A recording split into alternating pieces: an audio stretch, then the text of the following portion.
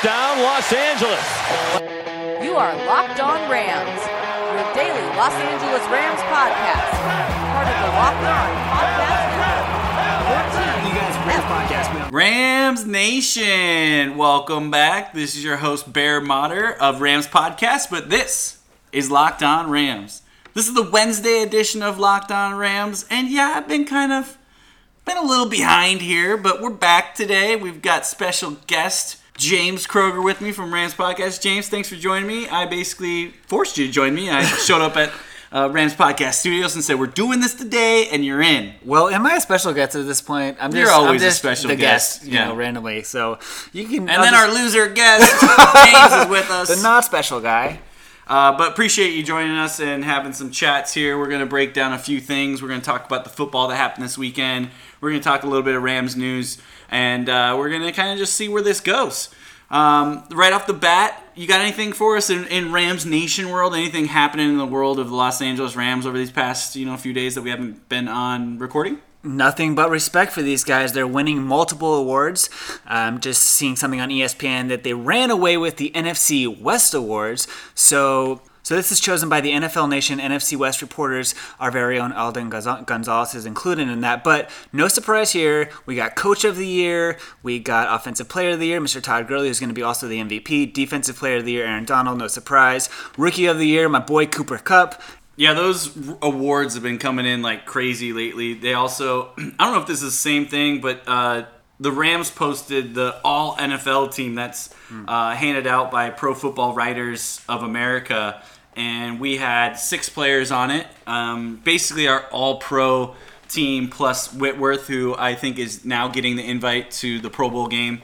But it's Pharoh Cooper, Johnny Hekker, Greg the Leg, Todd Gurley, and of course our man Aaron Donald. So great award season for the Rams. It's not what we wanted. We wanted that big award, that big trophy at the end. But great stuff to build off of. This team is awesome. Excited to see these guys stick around and continue to build these up. Still waiting on that big Coach of the Year award from the NFL, which we all feel pretty confident we know where that's going. The turnaround was amazing this year. But the Rams just continuing to pour in and getting the accolades postseason.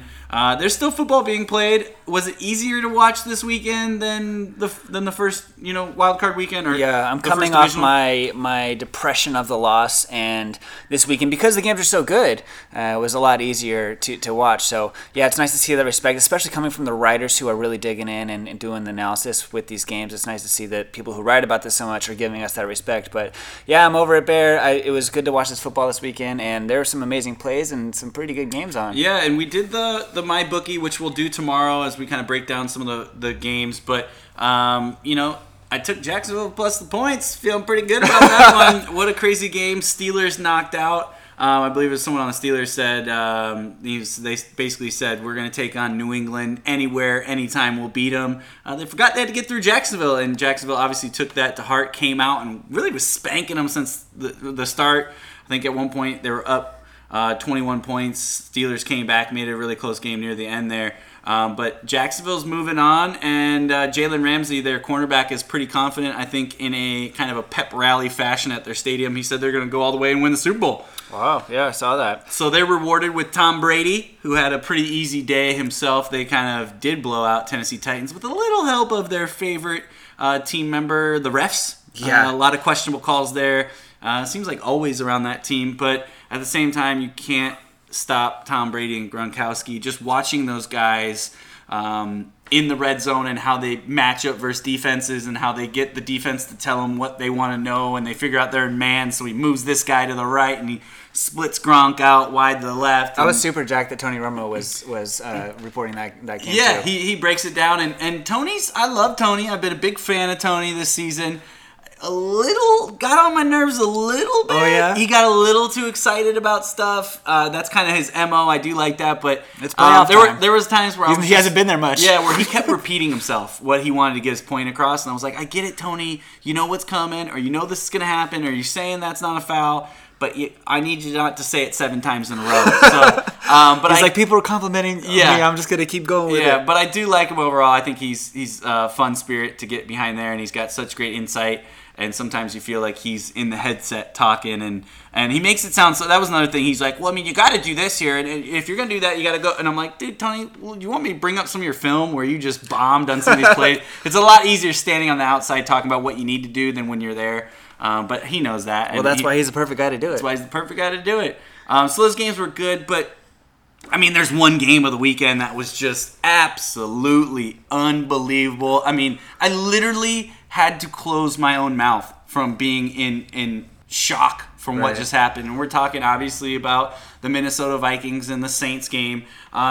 Minnesota blew a 17-point lead to make this thing interesting. It was not an interesting game in the third quarter, and then all of a sudden, end of third, going into the fourth. Mr. Drew Brees just clicked into, it's the playoffs, win or go home? Okay, let me just really kick into it here. Amazing passing from him. Amazing passing, big plays. Kamara stepped up and, scored a couple touchdowns near the end. And then the last 3 minutes were just craziness, right? Back and forth.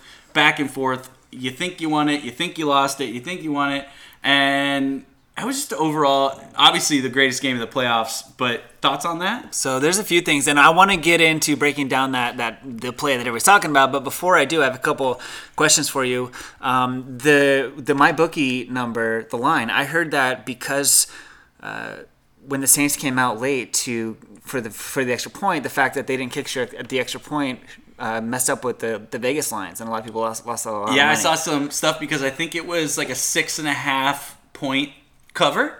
So if they kick the extra point, then it covers at 7, and everyone that bet on it lost a lot of money. So I saw a couple videos that were on Twitter of the sports books and how people were reacting because they did come back out. They made them come back out, and then they took the knee, right? Yeah. And people were either going nuts because they were happy they won or because they lost right there. Crazy way. That's another thing about betting that makes it just so insane when you have to go do those things. I think it's going to be something they look at in the rule committee this offseason, that both teams are basically either celebrating on the field or the other ones in the locker room. Do you really need to kick it? Can it be? I saw something like maybe where the coach can decline a penalty, but basically say, why not? hey, we won the game, we're declined to kick the extra point. It's kind of silly that they had to clear the field and bring the Saints back out, which obviously you could tell they weren't too excited about coming back on the field to basically get, laughed in the face again as they had to watch them take a knee and do the skull chant in front of them, which was pretty epic. Well, speaking of the skull chant and counting your chickens before they hatch, Mr. Sean Payton, I saw trending today that he, after the Saints scored that last touchdown near the very end, he started mocking the fans and doing the skull chant and turning. Boy, did that bite him in the ass. Yeah, definitely. And I always reminds me of, I don't know if anyone remembers this, but I had the longest hate of Jeremy Shockey. Remember the tight end Jeremy Shockey? Yes. And there was a game, it may have even been up in Seattle when we were living up there, and they were coming back to win the game, and they had to kick a field goal to win the game. And he kicked it, and it was up, and it's good, and Jeremy Shockey grabs the camera, and he's like, we won, and what he didn't realize is the other team called a timeout before, so it didn't count, and they had to redo it, and then he missed the kick, and he just looked like the biggest idiot for just making this big scene, and it was just another reason why I was like, yes, I hate Jeremy Shockey. Same thing. And it sounds like the same thing where you got a little too excited. Speaking of Seattle, remember Matt Hasselbeck when they did the coin toss, and he said, we want the ball, we're going to score, and that backfired in his face as well. Burn after burn. Guys in the NFL, don't count your chickens before they hatch. Yeah, you got to let those... you never know. That clock hit, all those zeros before you start celebrating and making fun of the other team, because in this game, man, you got to play to the very, very end, and we realized that this weekend. Well, James, you talked about it. Let's get into the play itself, right? Okay. I got something special for you here after we get into this, but I feel for the kid, right? The guy that missed the tackle. Was it the best offensive play? Was it the best postseason play of all time, or was it the worst defensive play of all time? And I think you can go both ways, right? I think what I loved about the offensive play of it was, one, Case Keenum just getting up there and making the throw. You see a lot of times someone takes a sack there, or they throw it way over the head. He put it in a position for the guy to make a play, right? And then once Diggs makes that catch, I'm screaming at him to get out of bounds, which now listening to a lot of people talk about it, most people were screaming, get out of bounds, right? Yeah. But he had the presence of mind of knowing that the guy coming at him, who he felt fly by him was the last guy he remembered seeing up. So he put his hand on the ground, spun, and said, I'm going to try to see if I can go upfield. And when he turned and had daylight, he's like, dude, I'm going to take this to the house. And it kind of looked like he may have stepped out of bounds at one point. Pretty close. I know they did review it. So yeah, they reviewed it, and it was close, but it was an amazing play in general by offense to get him in that position. But yes, it's got to go down. I had a guy at work tell me, do you think he did that on purpose? And I was like, what? Do you think he blew the biggest play of his life on purpose? Like, as a rookie, he had a great game. He had a pick earlier in the game. I think it was just, you heard a lot of people say, it looks like you hit the hit stick too early on the Madden game where you just find yourself just flailing and you're out of position. And I think it was just the moment might have been too big. He thought he got caught in the middle of, do I want to wrap him up? Do I want to go for the hit? Do I want to go for the ball? And that just ended up in him in no man's land. Right, and another aspect of that is he was actually third in the league for missed tackles. He only had 5 the whole season. Wow. So that was his 6th missed tackle of the season, and boy, was it a hurtful one. But it's not of character of him. He was third place in the league for missed tackles. So the best part about it is being a fan of neither team is the memes that came out of that missed tackle, because they were hilarious. I don't know if I shared some with you or not. And some of them were pretty dumb and corny, but some of them just got me going. And yeah, the meme world, man, is they're quick. And they don't care, man. They're gonna come at you. They're ruthless. They're gonna mix sports. They're awesome. So those memes, were pretty funny. And honestly, when you have something that epic in an up and a down, you gotta find humor in both ways of it. Now, I guess one of my big questions moving forward would be: is this the biggest play in Vikings history? And one of the best things about belonging to the Locked On Podcast Network is our ability to get local reaction from across the league. And I know the big story from this weekend, obviously we're sitting here talking about it on Rams podcast, is that remarkable win over the Saints in the NFC Championship game.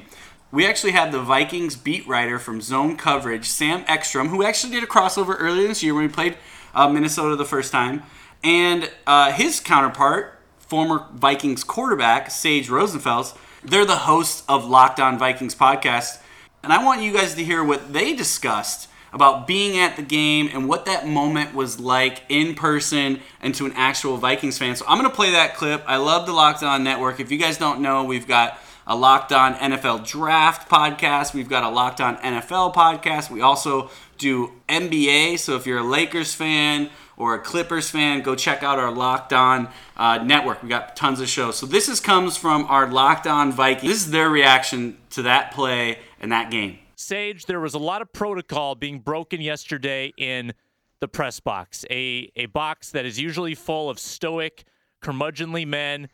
And when the play happened, it was like everybody's impartiality went out the window. Everybody put their fan hat on for that moment. Everybody stood. Everybody reacted. There was hugging. There was crying in the press box. It was unbelievable. I made eye contact with you at the moment. I don't know if you saw me, but your head was going through the ceiling. It was amazing. I was, it was like a mix of shock and celebration. I mean, I think even the writers who were there, and I was standing next to Peter King, and it's like you're in shock. Like, did that just happen? And then the game's actually over? And I felt like even the impartial writers who are just covering the game, they were celebrating because they knew they had just seen really a once-in-a-lifetime game and a once-in-a-lifetime play. It was absolutely unbelievable. One of the most amazing game that I've ever witnessed. I was at that Bounty Gate game, 8 years ago. And there's so much going into the game for me personally with the Saints and thinking about the sort of the rematch with the Vikings. Now we had them at home. And then, for the Vikings to get the 17-0 lead and then in sort of classic Vikings fashion, give up that lead and you think the game's over, and then to win it with this miracle throw and catch from Case to Stephon Diggs, the missed tackle, the run for the end zone, the walk-off touchdown for a Vikings victory in the playoffs. Absolutely unbelievable. And this is why it's the best play in Vikings history, because what have Minnesota fans grown accustomed to? They've grown accustomed to having their hopes at the highest possible level, like whether it's 98, Gary Anderson missing the kick, whether it's 2009, Favre throwing across his body, whether it's Blair Walsh attempting a chip shot field goal, everybody experienced the high and then the devastation, whereas this game was the exact opposite. The emotional script got flipped with the high followed by just a low of lows, a 17-point blown lead, which the Vikings haven't done, I think. They haven't blown a double-digit lead since 2014. They gave up the most points they had at home all year. You give up a 4th and 10 to Drew Brees, who was cold-blooded in the final quarter and a half, just Hall of Fame caliber. So to have that low and to be prepared for like a snowy drive home in the frigid weather just to mourn, then that happens. The perfect catharsis for years of Vikings heartbreak, and to do it against the Saints no less, and then to happen with no time on the clock, players streaming on the field, and just the awe on their faces. They were all little children out there. That was so cool to see all the reactions. It felt like there was redemption against the Saints, but it really felt like there was redemption against the history of the Vikings franchise. It was like all those bad things that happened in the past for decades somehow came back, and on one special play, everything went right. And nobody was surprised in that football game that Drew Brees came back. I mean, the guy, just incredible. By the way, happy birthday to Drew Brees. I mean, what a crappy birthday today. He turns 39. The guy played like the Hall of Famer that he is. I mean, he might be able to play for another 8 or 10 years. Absolutely incredible performance by him in his offense. He battled and found completions and found first downs and found touchdowns and took advantage of every Vikings miscue, brought his team back, took the lead. Case comes back down, takes the lead. To no one's surprise, with a minute and a half left, Brees goes right down and scores a touchdown or kicks the field goal to take the lead. And then obviously with 25 seconds left, the Vikings had a couple plays to try to get really, I don't even think in field goal range. I think really they were just trying to get in Hail Mary range. I mean, you're sort of screwed at that point. I mean, how are we going to get the ball down to the 40-yard line of the other team? There's not enough time to throw a pass in the middle of the field to come up and spike the ball. We're going to have to throw the ball to the sidelines. They're going to take away all the deep throws, so we'll probably have to throw it in the flat to Kyle Rudolph for a 7-yard gain, maybe for an 8-yard gain. Maybe we can get the ball out to midfield and have one last chance at a Hail Mary. But that's not what happened. Case pushed the ball down the field. They let Diggs get open, but he should have been tackled, obviously, but he wasn't. And as I said, everything that had gone wrong, it seemed like, in that football game for the Vikings, all of a sudden flipped and went right. Absolutely unbelievable. Well, there you have it. That is Sam Ekstrom and former Vikings quarterback Sage Rosenfels from Locked On Vikings. I mean, they said it best, man. You know when you're getting the press room and everyone up there that's typically quiet and has to kind of, I'm neutral, and they're clapping and freaking out and jumping around and grabbing people. And there's a moment in sports where it hits above everything else. That's what I love about sports. So I appreciate that, guys, for sending that over. Hearing your take on that. Must be nice. When are you going to get an ex-Rams quarterback as your co-host instead of the special guest, me? Yeah. We'll have some Jim Everett action over here. Yeah, call Jim Everett or get Kurt Warner up on this mug and get their take on it. Yeah, really. So, Bear, speaking of quarterbacks and speaking of coming back from unfortunate events, how about Mr. Case Keenum this season? I wanted to point out a fun fact. I don't know if you guys saw this online, but 2 Ram quarterbacks are going to be playing each other this weekend. That's not the fun fact yet. But it'll be Case Keenum and Nick Foles. And what are their numbers? 7 and 9. Jeff Fisher. Always trolling. How is Jeff Fisher always getting trolled, even in the most random scenarios? Their numbers are 7 and 9. That's some bullshit. That's right. So I just thought that was really interesting and just proof of the potential behind these guys. And that's all I have to say about that. Yeah, that is pretty ironic and funny. And then obviously you have Sam Bradford, who has been activated into the roster as well. another former Rams quarterback up in the mix and in the playoffs. So, I mean, do you think he's going to come out and, if they go win the Super Bowl, he's going to try to take credit for Minnesota's Super Bowl win? Being 100%. Like, those were my guys. Why not? I mean, they're basically my guys. So yeah.